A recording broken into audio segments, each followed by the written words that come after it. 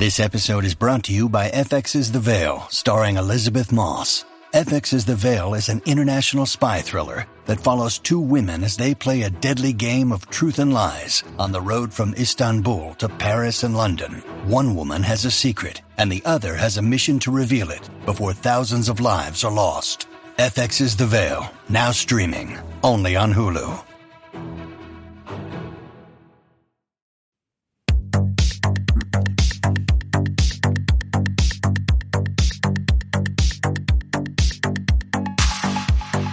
Welcome to the RuPaul's Drag Race Recap Show for Season 14, Episode 9, titled Menses. My name is Joe Batant, and I am joined, as always, by a really butch co-host. From the podcast pod is my co-pilot. Please say... There's an art form to being a very salty barista. To Taylor, the latte boy. Hello, What's up, brah?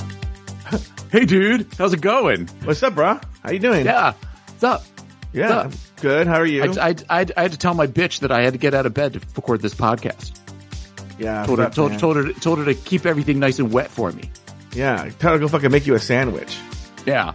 That's always the thing with straight guys. They want their women to make them sandwiches. Which, by the way, I want a sandwich and a blowjob later. Yeah, it's not the biggest culinary feat. No. I don't know, though. You fucking made a goddamn hot dog and you were going around like you won the James Beard Award. It's not that okay. It was just that I've never grilled a hot dog before. And anybody who's listened to Pod as my co-pilot knows that it's not about the hot dog. It's not about the hot dog at the end. It's about the journey of making the hot dog for me. You would think Taylor got a crown from this Tom Colicchio. Even though... Oh, I'd like to get a crown from this Tom Colicchio. You love this Tom Colicchio, don't you? I'd like to get a scepter from the Tom Colicchio. The one in his pants. Really? He's so fucking hot. You think he does that? That's... It's one of the... I just do not see that. I mean, look, to each his own, right? Like I said before, Aiden looks at me... The other day, Aiden was just... I don't remember why he said this. He was just, you're so fucking hot. And I was like... And I was looking at myself in the mirror, like, my shirt... was up and I had like crackers I'd been eating, like I've been eating like Doritos and there was like cheap Doritos back on my fingers, and he's like, oh, you're so fucking hot, and I was just like, oh god, No, Tom Colicchio can get it.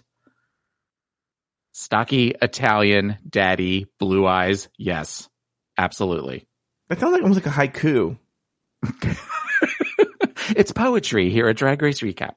It is poetry, but you and I just had like an epic run of like Just Between Us Girls. Old times. Even though what's funny is the actual Just Between Us Girls was only like 13 minutes. But that was like a super long pre-show, a super long post-show. It was a whole thing. Mm-hmm. Anyway, by the way, if you want this show a couple of days early and without commercials, go over to patreon.com/afterthoughtmedia and sign up at the premium level where you'll enjoy everything you get on this feed early and ad-free. You'll also get access to our Discord server where we have an amazing community of wonderful people talking about all things gay, drag, pop culture, porn, and hating your job. And you get to hear most of these shows we do live and talk to other Afterthought listeners while the show is live. Now, I wrote this out because I want to make sure I get every point. If you're one of those people, and you don't want to sign up for Patreon for whatever reason, but you still want to hear Just Between Us Girls, let me tell you, we have an exciting announcement coming for you in a couple of weeks.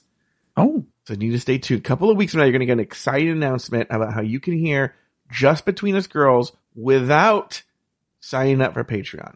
But until then, go over to patreon.com/afterthoughtmedia. We have a new Lee, isn't it Lee from Tech? What's his name again? Lee from Texas. Lee from Texas is new. He's listening live for the first time. Go hit up Lee from Texas. By the way, I was telling Taylor, I can tell. I saw his little thumbnail. Everyone's going to be horny for Lee from Texas. They're going to be Hornly? They're going to be horny. Well, one of our, I don't want to say, he doesn't like his name out in the air. He doesn't mind in the Discord, but his name rhymes with and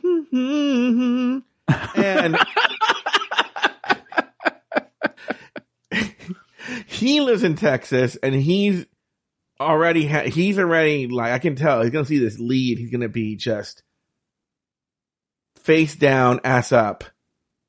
I'd pay to see that. Would you really? Yeah. Oh, really? I am fascinated with the idea of people I know having sex. Me too. And I would definitely, there are a few people I wouldn't watch, but for the most part, I would definitely watch people I know having sex. I had this conversation with somebody recently. I don't remember who, where I said, I don't care who I know what it was. I was talking about, look, you're getting nervous. I can see it in your eyes. Let me show you my notes from this episode. These are the fewest notes I've ever had on an episode. Okay. Yeah, I was struggling a little bit for this episode. Yeah, so we're good. But I want to get your thoughts on this. There's somebody I know, straight guy, okay? And this will be part of our drag panel. Okay? This will be part of our drag panel. We're going to have I already have a thing for a drag panel set up, but this will be part of our drag panel. Okay. Okay. Which is and also you're a therapist, you have, expertise in these kinds of conflicts and stuff like that. Mm-hmm. But a few weeks ago, this guy calls me that I know, straight guy, and he's like really upset. He's like, my girlfriend, I think she's going to break up with me. Oh, no. Yeah. And I go, he's a youngish guy. Mm-hmm. And he's like, yeah, we were hanging out. We were just laughing, having a good time. And we were just going through my phone. And I can't remember what they were talking about. He told me it made sense. But like, she saw that he currently or at the moment, but had in the past subscribed to OnlyFans. And to her, she was fine with porn, but was not fine with OnlyFans, right? Issue number one. Then it escalated to, it turned out he had subscribed to an OnlyFans of someone they had gone to high school with. Oh. Yeah. Okay. Yeah. So first I'm like, I don't see what the big deal is, but okay. Now I see what the big deal is. So, I can see what the big deal is. Yeah. So he wanted advice. Now, I'm just a cold, heartless bitch. I was like, you should get over it, right? Because my point is, but they worked it out, and they're blah, blah, blah. They're fine, right? FYI, end of story. They worked it out. But the point I'm getting at is in that conversation, I said, I don't care who the person is. If I know them, I'm subscribing to their OnlyFans. Yep. I just want to see what's going on. I don't care if I like. There were numerous people. Hold on for a second. I don't want to say the name on the air, but I have a dry erase board here, so I'll just write it for Taylor to see. There are numerous people. I don't care that I find personally disgusting, right? But if they had an OnlyFans, I would 100% subscribe. And so, they would definitely get $9.99 out of me for at least a month. Yeah. Yeah. And so, so like to me, I don't see what the big fucking deal is. You want to see what's going on. There's a curiosity factor there that absolutely has to be satiated. Yeah, no, I absolutely see that. And you're helping out a friend by giving them a couple of bucks. Yes, I'm supporting their business.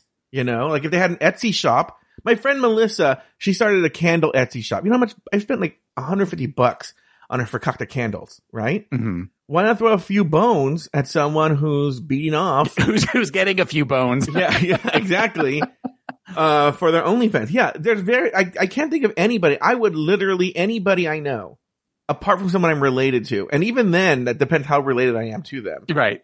How many cousins away you actually are? Like it's weird because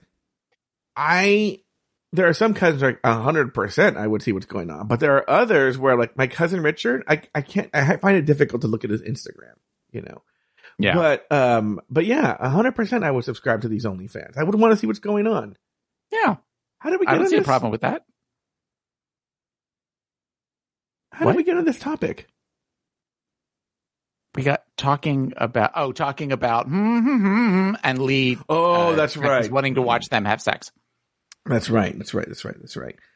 Anyway, this week the Queen's photobomb famous people and photos for the Maxi Challenge. The girls sit on drag con panels about men. On the runway, the category is shoulder pads. Bosco's named the winner of the challenge, while Georges and Jasmine Kennedy are placed in the bottom two after a lip sync battle for their lives. Both queens are told, Shantae, you stay and live to see another day. Taylor the Latte Boy from Pod is my co-pilot. Name 2 things about the episode and 1 thing you did not. I enjoy this episode. This felt like a very light episode in many ways. I liked the format. I know that we saw them do something similar to this on All-Star 6. Mm-hmm.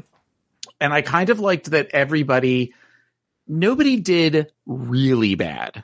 I mean, the bottom 2 were like okay, but I think that's also compared to everybody else. They just kind of fell at the bar or slightly below the bar. Yeah. And I liked the fact that nobody resorted to tears.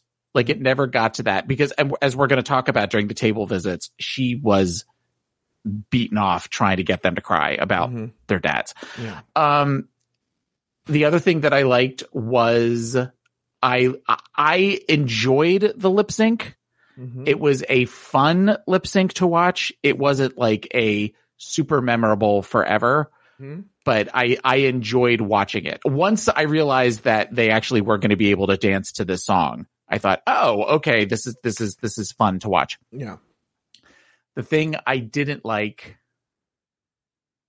honestly, the table visits, I think was my least favorite part of it because it was like she wasn't even trying to be remotely subtle about the, why do you think that is? Why do you think that makes you sad? It was kind of gross. I don't think what about you? Subtlety is not a word you would use with the season in any way. I'm going to okay.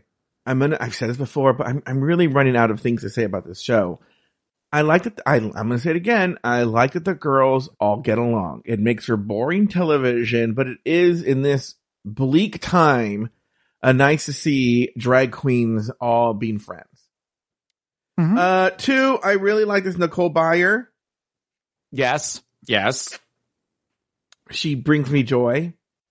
Thing I didn't like? I'll be honest with you. I thought this episode was super boring. And okay, I made a mistake of, now, for people who are, I know people are worried. I watched this episode actually 3 times. The third time was the third time was selections. Okay. And I'll tell you why, actually. The first time I made the mistake of watching it like it was a cold, rainy day here. And so I had it all warm and toasty and I got under the covers. Cause the first time I just watched it for fun and I got in my bed and I was just cuddled up and warm. And several times Mama was nodding off, Oh, that's not good. No. And then I was like, but it'd been a long day, whatever. So then I woke up and I was fine, had some dinner, edited the script and blah, blah, blah, blah, did some work and I was very awake. And this time, the second time I watched it at my desk. So I'm not in a bed. And so I go, well, let me rewatch. So I watched, I was taking notes. And then in the notes segment, when I got to the workroom again, particularly was the workroom and table visits. I found myself very distracted. I would catch myself playing Wordle or something like that. Or I don't know, doing something. And I was like, oh, this is not holding my attention. Yeah. And so I'm like, so there's a what an editor would call a soft underbelly in the edit. And it's right here in this workroom / table visit part where it was very not interesting. So it wasn't just, I was falling asleep because I was comfortable, but there was nothing holding my attention. And then on second viewing, so I had to go back a third time and only watch the table visits and the workroom. I had to be I was in fucking Clockwork Orange with my eyes held open, watching this goddamn thing. So yeah, it was a pretty boring episode. All right, Taylor. After Carrie's elimination, Jasmine Kennedy hates that she sent Carrie Colby home. Daya apologizes for being difficult. Deja learns people thought she would be in the bottom. Meanwhile, Deja and Jasmine both feel the pressure to get a win. Taylor, your big thoughts on everything that happened post-elimination of Carrie Colby? I guess the first thing that comes through to my mind is Jasmine saying that she was bummed that she sent Carrie home, and then she says something like, I feel like I did something wrong. Mm-hmm. That's kind of the point of this, is that you're supposed to, even though you can all be wonderful and friends and walking with children in nature, you're supposed to knock your sisters off the opportunity to win the show. Yeah. So I get, because of how much she looked up to Carrie even before this, but there is still something of, somebody always says it in the beginning of it's a competition. We all signed up for this. We knew what we were signing up for. Do you think, I'm going to contrast this with another show called Drag Race UK versus the World, where Blue Hydrangea eliminated what she already knew to be the favorite queen to win. Yes. Eliminated Pangina Heels. And so her lip was fucking quivering. And the next day, once she figured out everybody was fine with her eliminating Pangina, she started doing the victory dance, right? Yeah. But this all revolves around social media. So I'm wondering if what Jasmine Kennedy, because Jasmine Kennedy seems very calculated. Okay. Mm-hmm. By the way, I'm constantly surprised she's only 22. Yeah. So am I. Which is funny because she looks young, but she looks older than 22. Mm-hmm. What is it? I thought she was 28. Yes. I figured 26, 27, but anyway, but it seems like she's trying to mitigate social media backlash from eliminating Carrie Colby. That if she shows that she's sorry and she hated doing that, this was a necessary evil, that maybe it might save her in the social media platforms. Well, I mean, as we saw on UK versus the World, one of the things that Blue said when they came back into the workroom was, I'm worried I won't have a career after this. Mm-hmm. So I agree with you that probably on some level, Jasmine is thinking, and at this point, she is the only, at the point of this taping, she is the only trans girl on the show. Mm-hmm. As we have seen, that's not necessarily the case, but I'm sure that there's part of her that just thinks, oh my God, I got rid of the trans girl. Mm-hmm. that can't be good for my career. So I would agree with you. And that thought kind of went through my head as well. But ultimately, Carrie signed up for this. Carrie knew there was a chance that she was going to be sent home. By the way, I know this is all pre-taped. There's nothing she can do, but this fucking Jasmine, she needs to stop fucking crying at everything. Yes. Constantly fucking crying. Ridiculous. Anyway. That's all I have to say about after the elimination. I thought that the statement of where Jasmine and Deja said, I don't have a win, I thought that was I said foretelling the lip sync. Mm-hmm. But that ultimately it was where one went to the bottom and the other was pretty close to the top. And and part of this may be what you said as far as the girls all liking each other. It feels like when the girls are de-dragging now, it's not in previous seasons, it's where they highlight on conflict between two of the girls and then end with one of the girls ripping off duct tape and doing the noise. Yeah. Whereas it seems like now before they go to the theme music, it's almost always something fun or there is a silly reading to it versus that whole, I don't know who she thinks she is, but I'm going to be the one that's crowned America's Next Drag Superstar. I think that's just the nature of the way the show is now. I think they're just doing what they can with what they work with. I'm sure they would prefer to have a world where they're fighting, but. Well, and I think that's why they're pushing the Daya Jasmine thing as hard as they are. Yeah. Yes. We'll talk about Daya. We should definitely remind me to talk about Daya. I have a lot to say about that. And also my own, it's going to get a little meta, my own weird feelings on the show, our show, believe it or not, in relation to Daya. Regarding this first part or something that happens later? Just Daya in general. Okay. Whenever we talk about her, just remind me.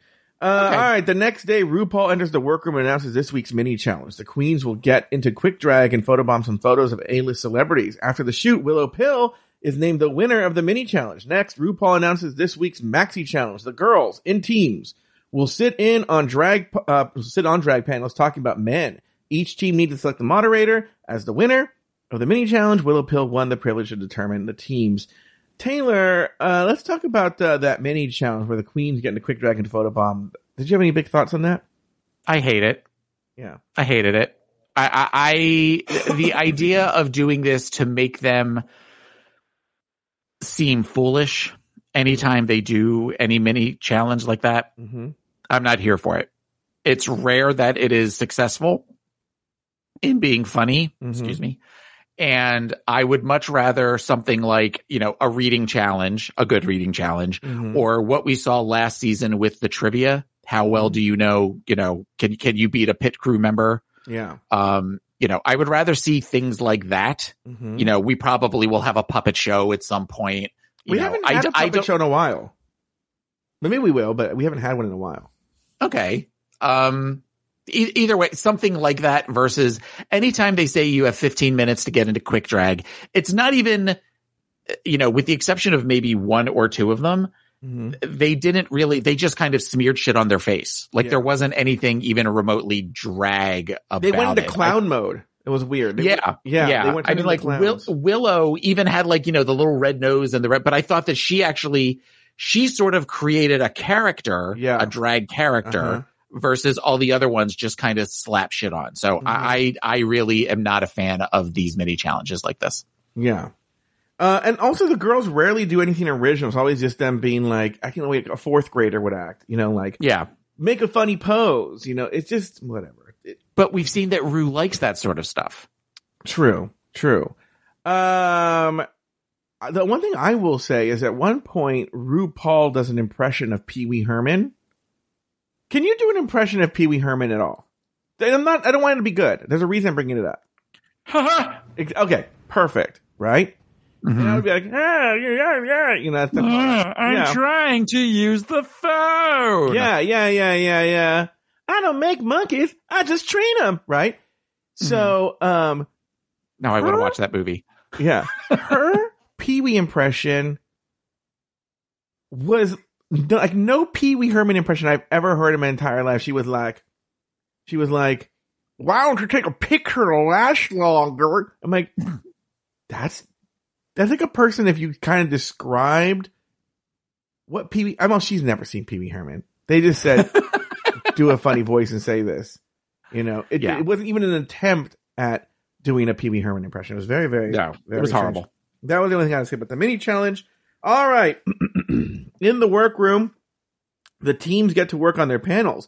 Deja's team chooses her to be the moderator, while Jasmine wants to moderate, but her teammates give the role to Bosco. Next, RuPaul entered the workroom for some table visits. Deja talks about her mother's mental illness and her father's absence. On Team Bosco, Rue digs into Daya and Jasmine's relationship, and Georges opens up about her femininity as a child and the resulting derision from her father and grandfather.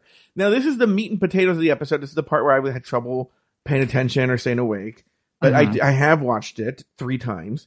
Any big thoughts on the workroom, Taylor? Anything you want to talk about? I thought that Willow's team had really good chemistry from the get-go, that they all seemed to work really cohesively. And I would have been surprised if that all fell apart.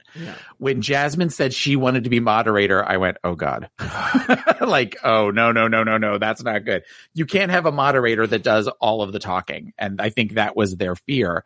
But it also seems like the other 3 girls all kind of, it never got to the, well, what you want to do isn't necessarily what you're going to do. They definitely kind of said, we feel more comfortable with Bosco doing it. And I appreciated that Jasmine didn't get butthurt. That Jasmine was very much of the, okay, whatever worked.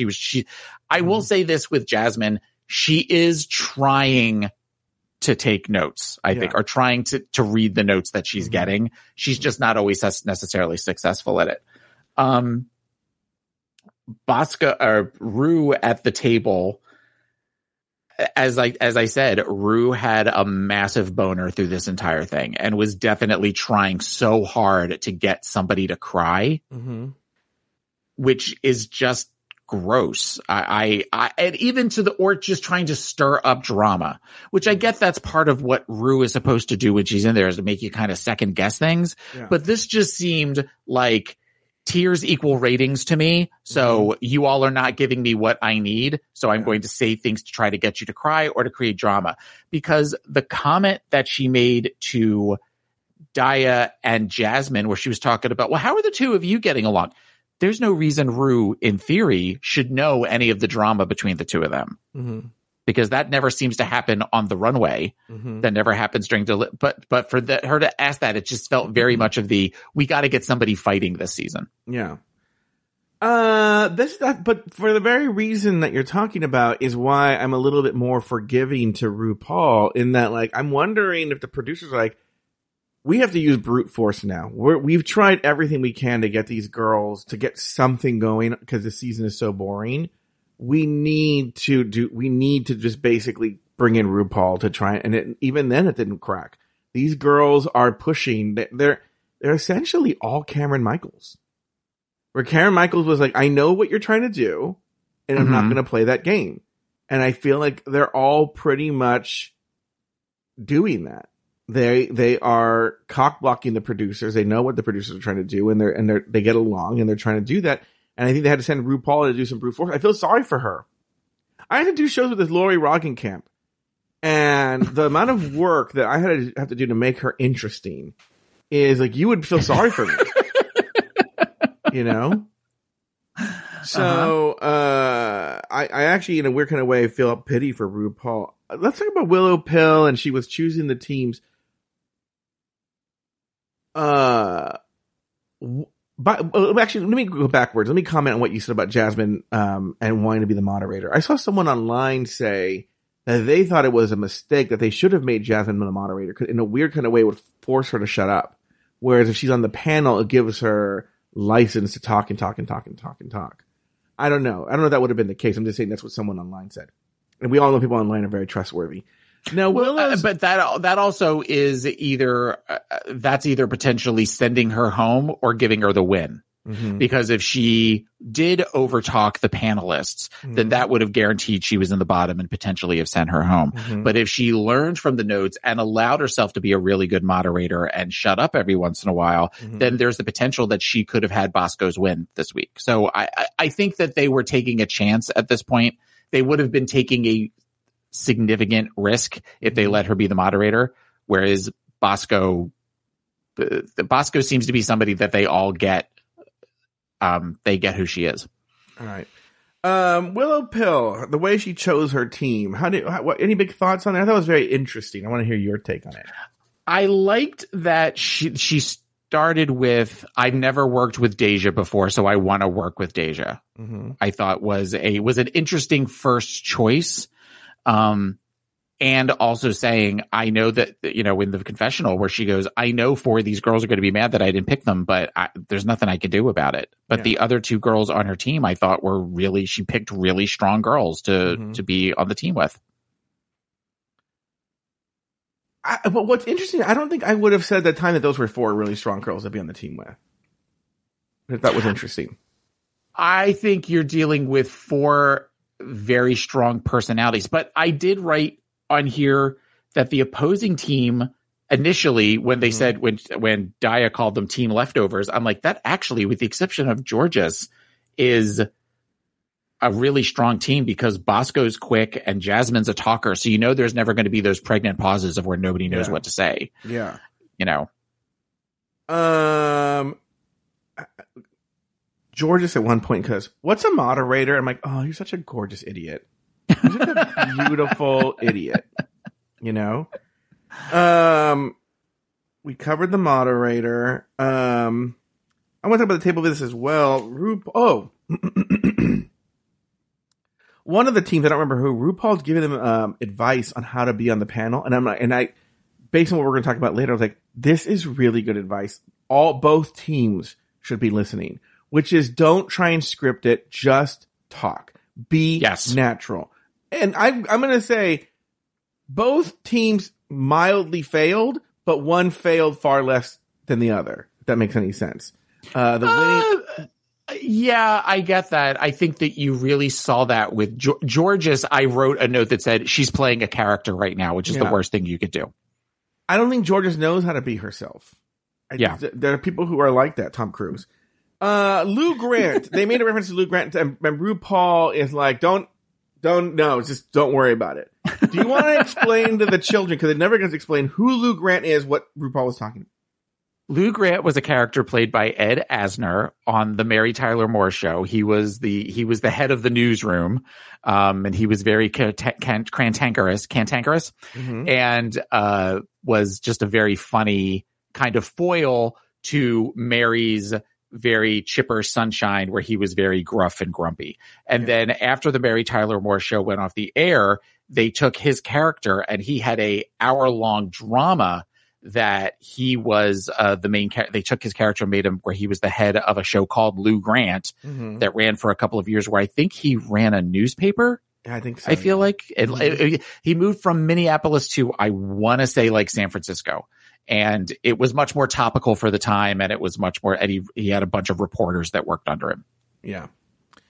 That's exactly it. All right, Taylor, here's what we're going to do. We're not done, but this is where I want to talk about Diabetes. But I actually, we say, we need to take a break, and we do need to take a break, but I actually have to pee like, oh my God, I have to pee. So Why don't we take a break, an actual legitimate break, and when we come back, and by the way, during that break, I'm going to have a lot of things I say to you guys at home about some of my favorite things.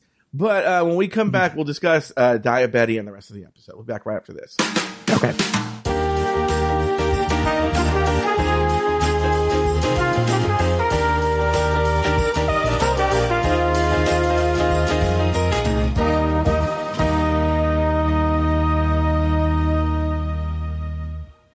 When you need mealtime inspiration, it's worth shopping Kroger, where you'll find over 30,000 mouth-watering choices that excite your inner foodie. And no matter what tasty choice you make, you'll enjoy our everyday low prices, plus extra ways to save, like digital coupons worth over $600 each week. You can also save up to $1 off per gallon at the pump with fuel points. More savings and more inspiring flavors make shopping Kroger worth it every time. Kroger, fresh for everyone. Fuel restrictions apply.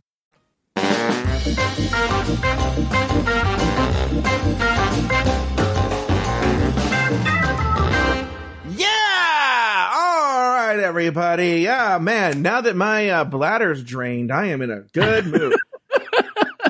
Let us talk about Diabetes. Let's have this conversation now. Diabetes. Okay. And the way she's being portrayed and why I struggle. This is a really good example. One of the aspects of our show that I really love is I'm going to say something that's going to make me sound like a total fucking asshole, right? I don't care because I'm making a point. I'm making a larger point. Okay. I have met and been around a lot of celebrities. And the reason I bring that up is for that reason, I'm rarely starstruck. I'm starstruck by bizarre celebrities. Did I tell you the last time I was starstruck was I was at the Magic Castle and Nathan Fielder was there, and I was like, I got all nervous. And he's the guy from Nathan For You, like a Comedy Central show that no one watches, or maybe they do. Anyway, that's who I get starstruck by. But I don't have, where I feel a lot of drag shows have this boner to be around drag queens, interview drag queens, talk to drag queens, be friends with the drag queens, be liked by the drag. I don't have any of that. I couldn't give two shits. To me, and I say this with love and affection, but a drag queen to me is like a level above being like a clown or magician. And so, not that there's any disrespect with any of those professions, but what I'm just saying is I see them in a tier of working class entertainment professionals, not like, in the stars with the heavens, in the heavens with the star. I don't know what it is, right?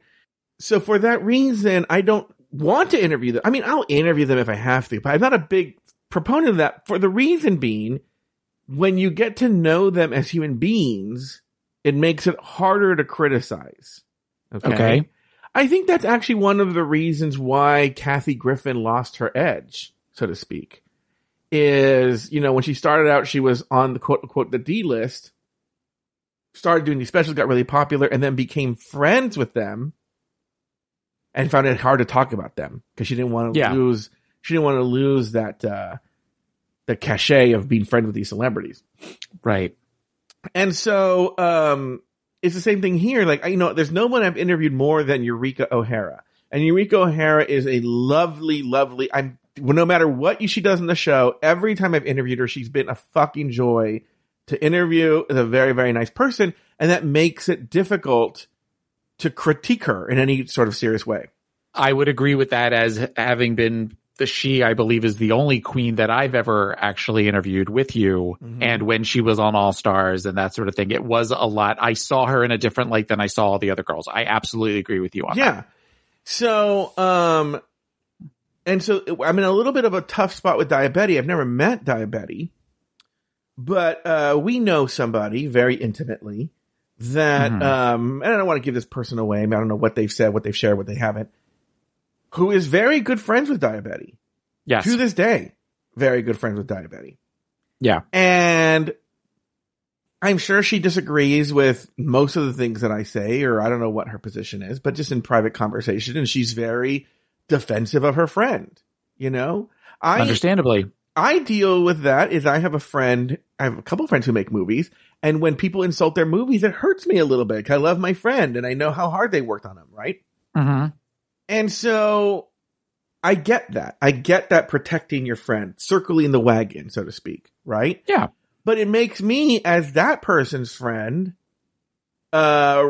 reluctant. And like I said, I call balls and strikes, so I'm still going to do it. But it makes me sad that it might, I don't know if this person's never commented, but if it might cost a friendship with this person because they feel I'm going in too hard. And because especially since I realize what is happening here, there's so little that they're pulling clips that would make this person look bad when there's probably just as many clips for every other queen, if that makes sense. Yes.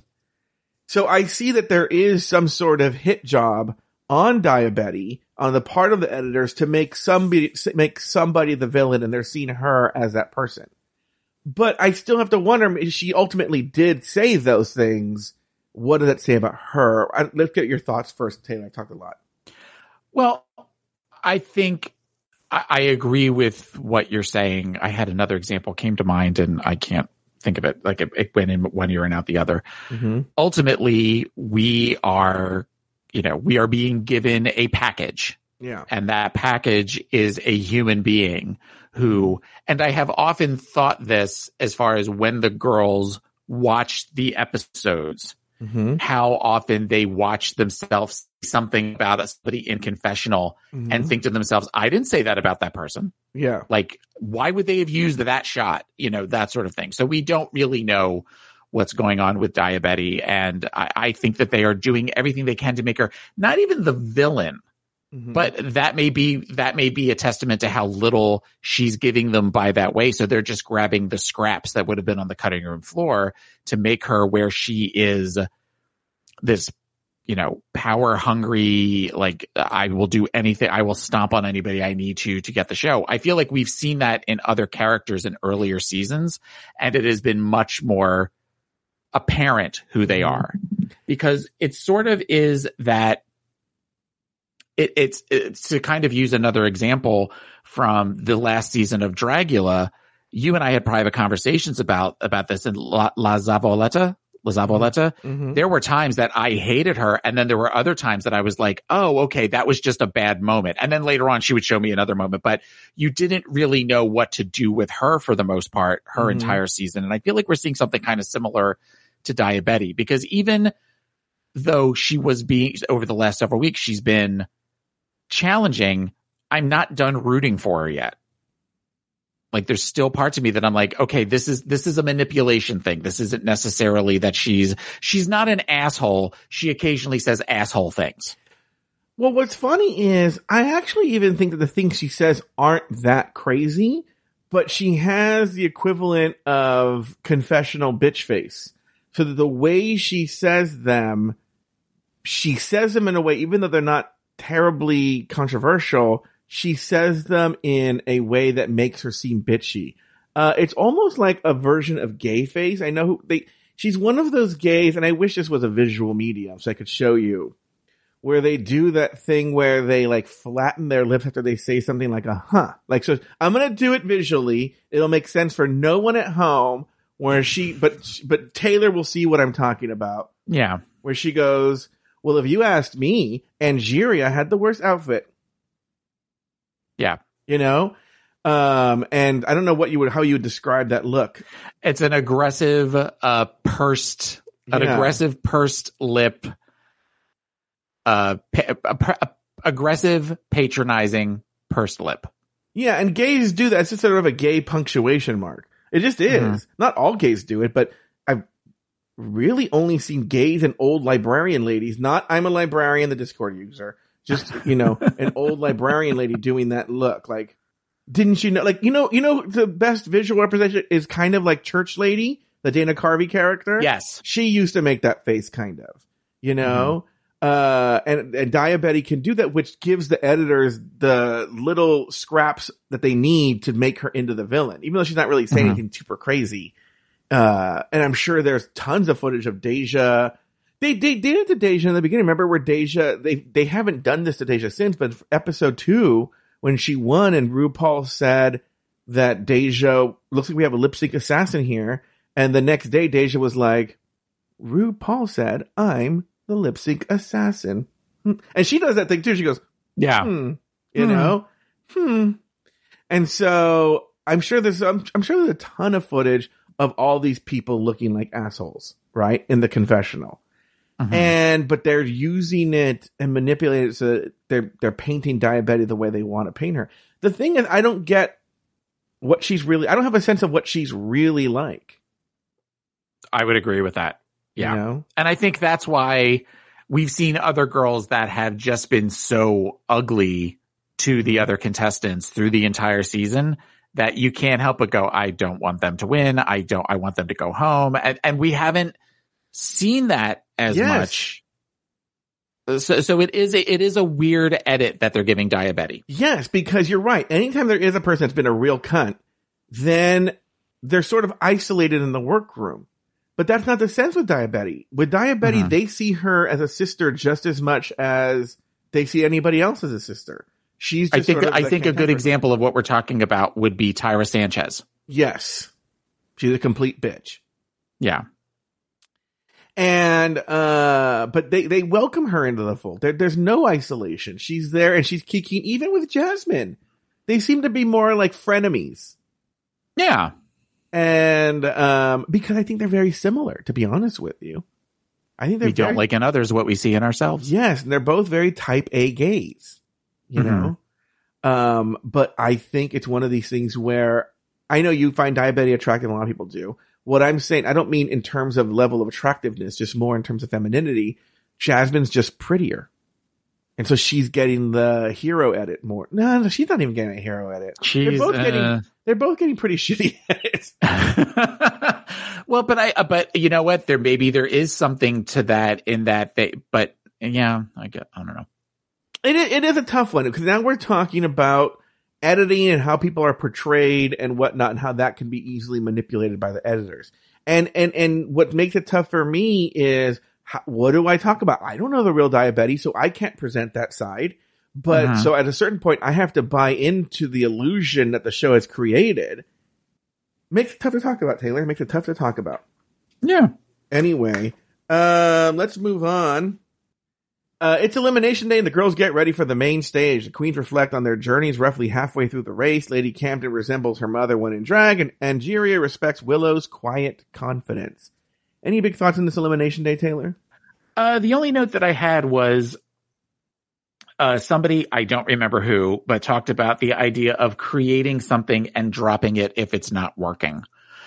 So I guess my question to you would be, you have created this network of shows, and have you ever had an experience in which you thought, oh, that's a great idea, and the more that you fleshed it out, you said to yourself, oh, I'm not even going to record a pilot or anything, because the more I think about it, the more that's not an option. It just would not work. I have two examples, actually. One is this week I recorded an episode of This Joe Batanz, and I think it was actually a very good episode. In the episode, for reasons that I'm not going to get into, because then I would just publish the episode, I explain comedy, my comedy strategies and techniques and thoughts and in relation to this one thing that happened, and talked about it. And then afterwards I recorded it and I was like, I don't think I'm going to release that. Not that it was particularly inflammatory. It was fine, but I was like, I don't know if I necessarily want that out there, you know? Mm-hmm. So I decided not to do it. That's one example. Number two, going what you're saying is, as you know, I'm developing this podcast with Spotify. Yeah. And it's a very long process, months and months and months and months and months. And when it first started, I was going to make a very serious sort of NPR, Radio Lab, This American Life type show. And I've prepped, and there's all this work you have to do. I'm going to have to go back and do more work now because of this. But like when I had to do quote unquote the midterm, I realized that's not the show that I have. And that's not the show that I want to do. The show I want to do is quirkier, funnier, and it's the same concept, but just taken with a different. So I have to go, not start from scratch, but I have to now go and I don't know what you would say, edit things to make it that way. And so mold it into what you want it to be. Yeah. What happens? We have to make these like pitch decks. I have to go and change the pitch deck and then work on the show from that sort of quirky approach rather than the original intent. So yes, that is something that I've done. And I think that's an important part of the creative process. Have you ever seen this video? Maybe there's several videos of Picasso, because Picasso, people don't realize this, lived to relatively recently. I think he died like 50 years ago. Okay. Mm-hmm. And so he was alive during cameras and stuff like that. And so there's one where they backlight him making a painting. And so the camera's behind the canvas and you're seeing him paint, and it'll start with like a line. It's like a fish, and the fish turns into a tree and then by the end, the final product is nothing with what he started with. You know, and I think that is part of the creative process. So I'm very curious to why you asked this.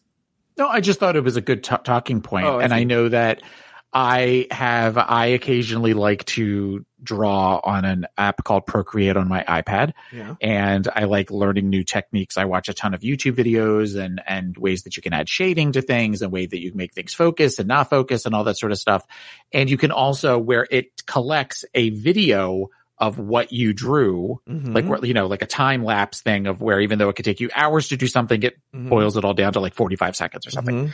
And it's amazing how much, especially the first several seconds of something will be where I was drawing something and then erased it and then drawing something and then erased it. And then where you just kind of, the first 5 seconds are almost have nothing to do with the final product. Yeah. But you can still see where I started to do something, went, nah, this isn't going to work, and then just absolutely delete it. Well, let's take your show, Pod is My Co-Pilot, available at wherever you get your podcasts. Has the show evolved from episode 1 to episode 550 something? 607? Oh, 607? No, not your weight, Taylor. I'm talking about the show. Bitch. I mean, I think it has in some ways, as people have come in and out of our lives. And for a while there, we were very bathroom humor. And we sort of moved away from that as we all got older, and we all got a little more serious in our lives. And I can't help but change a little bit. We've tried doing things of where my one co-host, we tried to do a pop culture segment for him. We tried to do something with, my other co-host of where when she would see, white woman injustices in the world, she would do that. We've tried doing a bunch of different things, and sometimes things just don't work. Or I don't feel like adding in the music before they do their segment, and that it just kind of fades away. Well, even this show has evolved. Go back and listen to the original season 7, and you'll see that this show I'm the only host still here. Right? Yeah. But it's evolved and it changes. Even the tone changes and what we talk about changes. Everything changes. Well, even you've evolved on me when you first heard me, when I was still doing podcasts. We have a show called Bring It to the Runway. And Christian Ochoa is one of the hosts of that show, and he's what we in the business call extra. And I think that has rubbed some people the wrong way. And what I've told them is, and maybe you would agree, I don't know if you've heard that much of Christian, he reminds me a lot of myself when I first started doing Catching Up. And I was doing this crazy extra persona that I learned through experience to dial back. Yeah. I think that's something that the girls learned a lesson that the girls on on all of these seasons learn that you learned early on is that character, that show Batance, the early, you can't keep up that level of extra all the time. Yeah. At some point, the real Joe came through. Yeah. And at some point, possibly the real Christian will come through. Mm-hmm. Well, we've talked about girls bringing it kind of back to Drag Race, girls that kind of self-produce, that's eventually they fall apart. And that's when they kind of fall into the hands of the producers that go, oh, we're going to do whatever we want with you now. Mm-hmm. Versus girls that are just kind of that authentic, and I think we've seen that, for an example, I think we've seen that with Willow Pill. Willow Pill just seems like a very authentic person from episode 1 all the way through to now. And I think that's part of the reason why people like her as much as they do. Yes. She's inviting you in. You don't feel that, like, if you contrast Willow Pill with Jasmine Kennedy even still feels very, not as much, but still feels very, like, guarded and manipulative. Not manipulative in the way you think, but, like, she's manipulating her own storyline and she's trying to self-produce. Whereas Willow Pill is just like, hi, I'm Willow Pill, Yeah. And so, is that a pageant girl thing, do you think? It could be, because if you think about it, that whole thing is about hiding and presenting a certain version of yourself. Yeah. See, I only understand, and I'm not saying this is a compliment or not, it's a different version of thing. I only understand how to be my authentic self to a fault. Mm-hmm. I know that. Yeah. No, it is. It gets me in trouble with my boyfriend all the time, because I'm the person that my boyfriend does not have a big ass, but if he did, and he said, does my ass look big in these jeans? I'd be like, yes, like, I have no poker face. Mm-hmm. And it gets me in trouble because I think I say things that sometimes hurt his feelings, but I can't be anything but honest and authentic. Maybe sometimes I wish I could be a little less. Thank you. All right. Now it's time for the DragCon panels. Taylor, before we get into our own DragCon panels, any big thoughts you had on these DragCon panels? My first thought was I loved Rue's wig. That, like, super platinum, almost like good. Silver white that was an awesome color for her. Mm-hmm. I thought the first group did really, really great. I thought Deja was a great moderator, and I liked that they were able to kind of do callbacks to things that were said earlier in the session, like especially even with the Blake Lively, Blake Shelton thing. Yeah. And there was one thing that I liked that I talked about in the very beginning of this episode was that there was a controlled show of emotion. Mm-hmm. They weren't robots sitting up there. Yeah. But they were definitely where they were able to kind of, it wasn't where at some point somebody's voice breaks and quivers and somebody has to put their hand on, the other one's knee or anything like that. So it was enjoyable in the conversation. Yeah, I thought for the most part, the second group was Bosco, right? They seemed a little more self-produced. Yes. But Team Willow seemed much more flowing and natural. Even though Willow had her pre-written jokes, it came from an authentic place. I think Deja seemed very authentic. For the most part, they seemed much more authentic and like they were having a real conversation than the other ones. I don't get why they kept showing Nicole Byer with such a bitch face for the second group. It was weird because I'm thinking they're not that bad. Well, they wanted you to think that it was, and I guess maybe Rue wasn't giving the usual where when you show Rue with the scowl, then you're like, oh shit. Yeah. But I thought for all of them to do that, for anybody, for them to do that to the guest judge was an odd choice. Yeah, I think they were really, really trying to show you, they didn't do good, Yeah. Also, I love too with these DragCon, and then did they do a Vegas one this year too, this season? But it's always seems like RuPaul's auditioning people for her other things. Like there's all her side projects come in, like the candy bar and I'm trying to think of who else, but like the Vegas show and now the DragCon, it's a whole thing. Mm-hmm. By the way, the DragCon panels for DragCon LA seem incredible this year. Really? Oh, they're really good. Yeah, really, really, really good. So far, at least the one that they've posted so far. All right, Taylor. Well, let's see here. It's time for our own DragCon panel. My name's Joe Batanz, and I'm the host of a show called RuPaul's Drag Race Recap. And every week I have the pleasure and honor and distinct pleasure, I don't know if I'm saying the same thing, twice, of co-hosting with a guy that I've known for many years, Mr. Taylor Latteboy. Hello, Taylor. Hey, everybody. How are you doing? Well, today, Taylor, the topic is menses. Menzies. Yeah. Do you happen to know any men? I do. I know a couple. Now, let me ask you this. I know you're married to the wonderful Babalu, you know, but what do you look for in a man? I think sense of humor is probably the first thing when I'm getting to talk to somebody. If we're talking about physical, I definitely have physical traits that I'm all about. Oh yeah, like what? I like them thick, so I like a little bit of a stock to a guy. I love, my favorite body part is probably arms. You have nice muscular arms. I'm all about that. And blue eyes, even though my husband doesn't have blue eyes, but that's kind of what I go for. What about you? What do you look for? First I check their ID.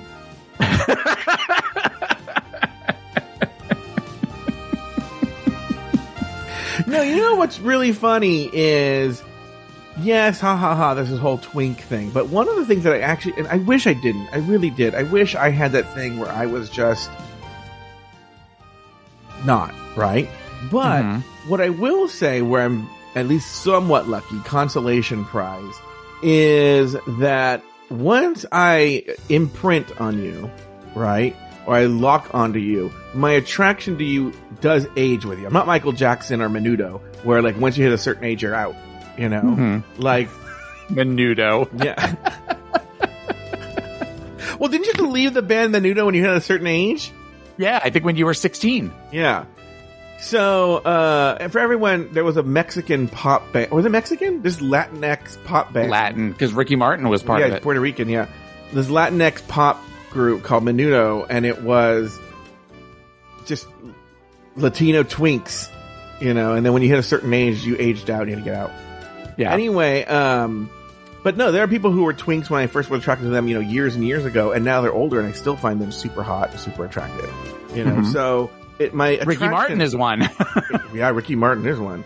My attraction ages with you, you know, so that's a good thing. But anyway, when I look for a guy, I think I look for conversation. I think is very important to me. Like looks, you know, beauty fades, dumb is forever kind of thing. But I will admit I am a weak, horrible man who does fall for, you're going to get my attention if you're cute.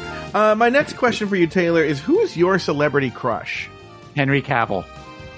Oh, interesting. Henry Cavill. And Tom Colicchio. Tom Colicchio and Henry Cavill. Tom Colicchio from Top Chef. Yes. But who would you rather, Tom Colicchio or Henry Cavill? I think Henry Cavill. Oh, I have really? a feeling Henry Cavill would definitely be one that I feel like would just destroy me. So if I had to choose between one of the two, that is definitely one that I think would be. I think that I have to go with Superman all the way. Yeah. As you know, one of mine, and I can't explain it, is Adam Driver, right? Adam Driver can do whatever he wants to me. And it's one of these things that if you showed me each of Adam Driver's body parts, I'd be like, ew, right? But all together, they make this weird, quirky package that I am just all about. You know? Well, we were talking about Picasso earlier. Yeah, so. True, actually. Very, very true. I don't know what it is. Another one would be, you know what's funny is I can talk about people that I'm not attracted to. People always think I'm going to be into this Tom Holland or this Timothy Chalamet. I don't know why that neither one of them does it for me. Tom Holland is cute. Timothy Chalamet looks too much like a Precious Moments doll as a twink. He doesn't do it for me. You know what's funny? In my celebrities, I don't like him necessarily twinky. Like, in other words, I think Zac Efron is way hotter now than he was when he was... Oh, yeah. You know? Yes. There was another celebrity recently that I was like, oh. You know who just has stayed hot and also gotten hotter? Who? Even though his career's cold as ice? Ryan Phillippe? Oh. Okay. He definitely has the weathered twink look down. Love. So like Ryan Phillippe, like, what's just funny is in my celebrities, I like them actually closer to my age. Okay. It's just, I don't know. Yeah. And then finally, and this is going to be a heavy one. What's your relationship with your father? Well, my father's dead, so yes, I know. My father and I, by the end of my father's life, he and I actually, really got along, and he was very supportive of me, and he loved Babalu, who I wasn't married to yet. And as I have been learning over the last several weeks that part of my challenges going through life have been that my father's expectations from when I was a small child have always kind of stayed with me, even though they weren't necessarily realistic. So I have been working to create my own expectations for myself and realize that my dad was proud of me, even though I didn't necessarily do the things that he maybe would have liked for me to do. I still do the things that I do well. And ultimately, that's got to be good enough for me. And if it's good enough for me, then hopefully it would have been good enough for him. That's great. How about you? Oh my gosh, we're out of time today, Taylor. But thank you very much for being here for the DragCon panel, and we'll see you guys next time at AfterCon. This is the AfterCon panel.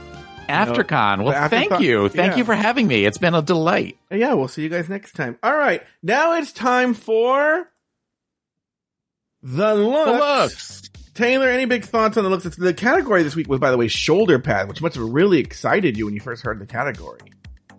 Yes, because I love an 80s wait, Taylor, I'm so sorry. Ah, God, I'm so sorry. I have to go to the bathroom again. Can you hold on for 1 second?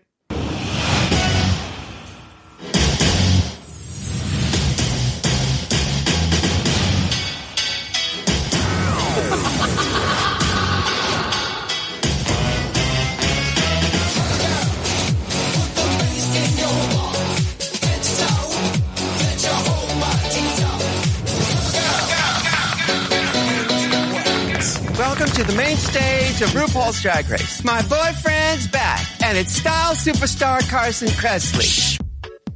Hey everyone, I'm back! Hiya! Howdy ho everybody! Taylor Lovely Boy, it's been a long time since I've seen you. How wonderful to see you, Carson. How are you? I'm good. I got a dick in my ass, a dick in my mouth, a dick in my nose, and a dick in my ear. What could be better? By the way, can we please, speaking of dicks, can we talk about this Todrick Hall over on Celebrity Big Brother? Yeah, let's talk about that. What a fucking cunt. I swear to God, everything Joe said was right. I should have believed him when I went into that. Did you know about what happened with us? I've heard a little bit about it, yeah. Yeah, he stabbed me in the back that I don't like with knives rather than big cocks, Taylor. That's what I like the best. I get when they stab me with big cocks. Anyway, Taylor, have you been getting some? Oh, yeah, all the time. Do you ever have Babalu's balls slapped up against her ass? And what does it sound like? Oh. And do the dogs ever want to go at O-U-T? Well, he's I-N-Y-O-U? No, we keep the door shut. It's the only door that's shut in that bedroom at the time. Oh. That's time for daddies to play with their bones. You know, Taylor. Yeah. We had some looks this week. Did you have any big... Joe went to the bathroom. He's still there. He had to go O-U-T. Do you have any big thoughts on looks this week? I had 3 looks that I really liked. Oh, what were they? My favorite looks of the week were Lady Camden's, Angeria, because I love a houndstooth. Houndstooth is my favorite pattern. Yeah. And I liked Bosco's look, too. Very Jubilee from X-Men. I'm more of a fan of Triple X-Men, if you know what I mean. I feel like I've seen that movie before. I believe on Men.com. Oh, I love this Men.com. Do you like this Johnny Rapid? Would he be one of your celebrity crushes? No, he would not, because he looks like he has an IQ of about 8. 8 inches, and I want them all inside of me. Oh my God. Taylor, do you know, there's nothing more than I just love semen running all over my body. I can't can't say these kinds of things on RuPaul's Drag Race, but here I can talk about it. Say whatever you want, baby. I have a semen candle. Do you? Uh-huh. That's all there is. There's no joke. I'm just telling you. Okay. I like my whole house. Let me tell you this. I met this guy, and we had sex all weekend. Uh-huh. And then he had to go to work. Okay? And he said, I have to go to work. Do not masturbate. Don't masturbate on anything. Just wait till I come home. He comes home. The place is covered in cum. Okay? And then he says to me, I thought I told you not to do anything till I came back. And he goes, I didn't. I farted. Anyway.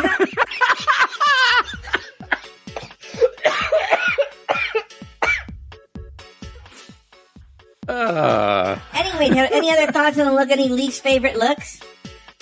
My least favorite look was, I thought Jasmine's was boring, and I thought Daya Betty's look was just sort of okay. It was very boxy, like columnal, like Carson said, like you said at the end of the deliberations. Which is funny. What I meant to say was cum anal. There you go. Which is what my license plate says. Does it? Oh, yeah. Uh-huh. I'm getting pulled over all the time, but I'm not going to tell you how I get out a ticket. Right in the corner of my mouth. I think we all know. We all know. I sucked a cop's cock.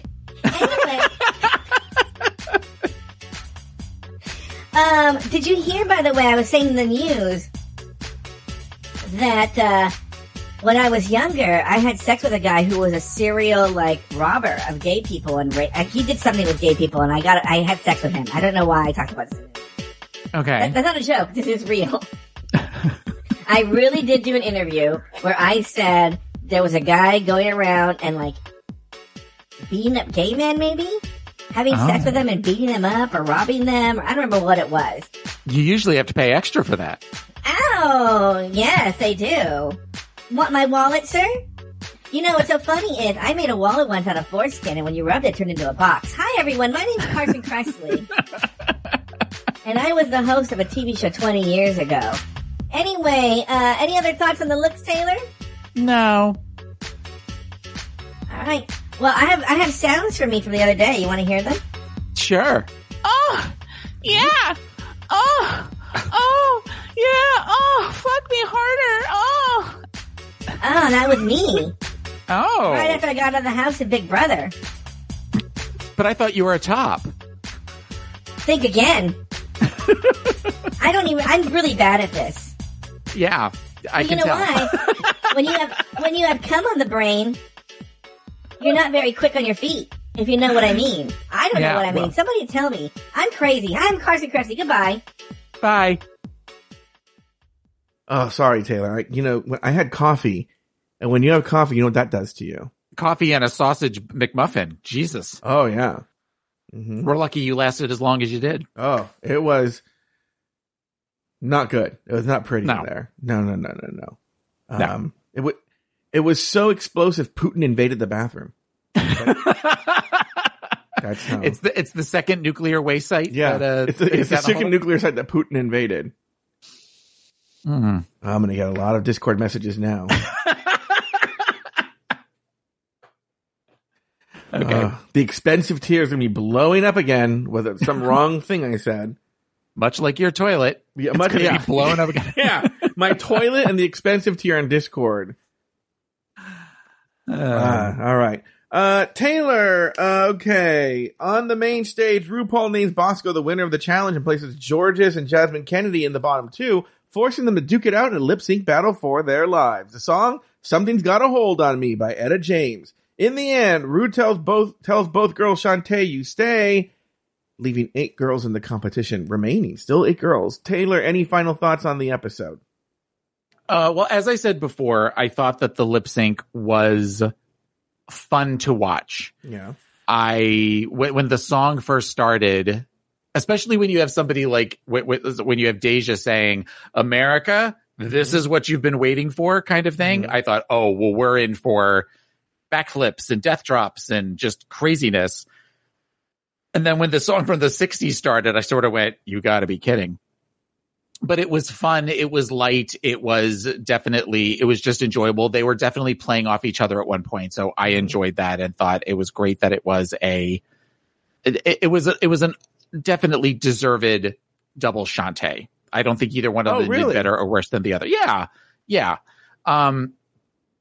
And I also get that probably part of the reason they did that is because we got Snatch Game coming up next week. So they wanted to have the 8.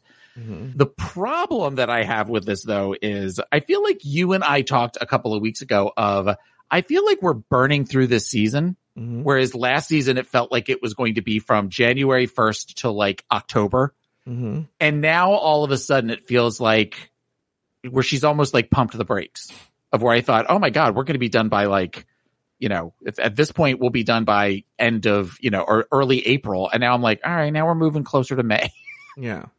So I'm happy for the girls and I'm happy for me because I am enjoying this particular group of girls. Mm-hmm. But there's also one of these where you're like, okay, let's move it along. Yeah. Yeah. Can we still have the gold chocolate bar that hasn't been found? Yeah. So we'll see. Wait. Taylor just gave me a look. What does that look mean? Oh, all right. I guess we'll have to find out next week. Oh, what are they going to find the chocolate bar next week? Are you? I don't know that.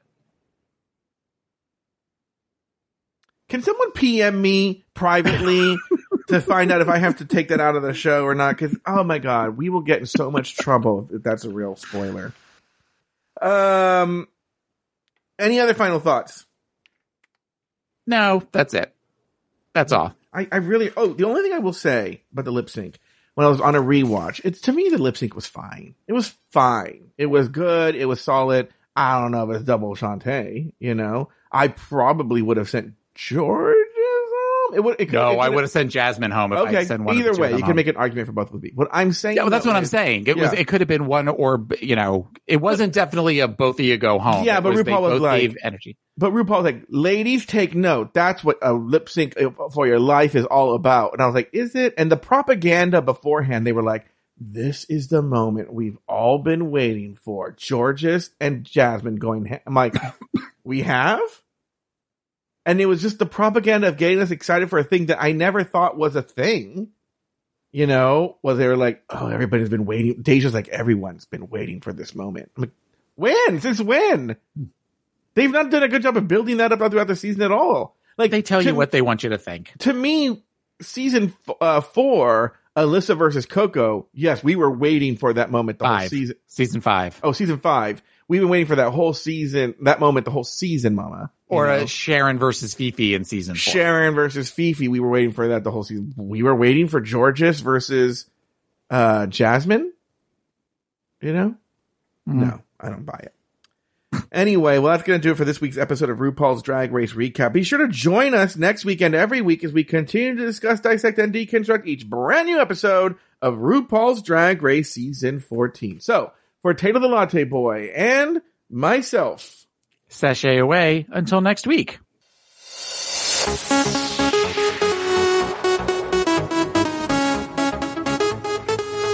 Thank you for listening to RuPaul's Drag Race Recap.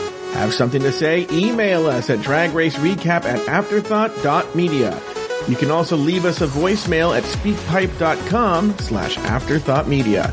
For more Drag Race and LGBTQ content, support us on Patreon at patreon.com/afterthoughtmedia. Taylor has another podcast. It's called Pod is My Co-Pilot, and you can find it wherever you get your podcasts. You can follow Taylor the Latte Boy on Instagram and Twitter at PIMCTaylor. Follow Joe Batance on Instagram and Twitter at Joe Batance. This episode was produced by Luke Stamen and Zach Birch. Very special thanks to these expensive tier Patreon supporters: Agnesia Shopinska, April Pacheco, Astute Girl, Brad Coley, Coco San Pedro, Declan Prosser, Drew Brooks, E. Smith, Emma, Humble Pie, J. Thomas Plank, Jesse Harris, Lauren Eckert, Lionel Campbell, Lucy Carrasco, Luke Stamen, Nicholas Springham, Poppy Woods, Ricardo Herrera, Sarah Yu, Tom Bombs, Travis Newland, Troy Anderson, Zach Nelson, Corinna Williamson, Elizabeth Timmer, Nikki Baker, Robert NYC, David Olson, and Alexandra Sixt. Drag Race Recap is an Afterthought Media podcast.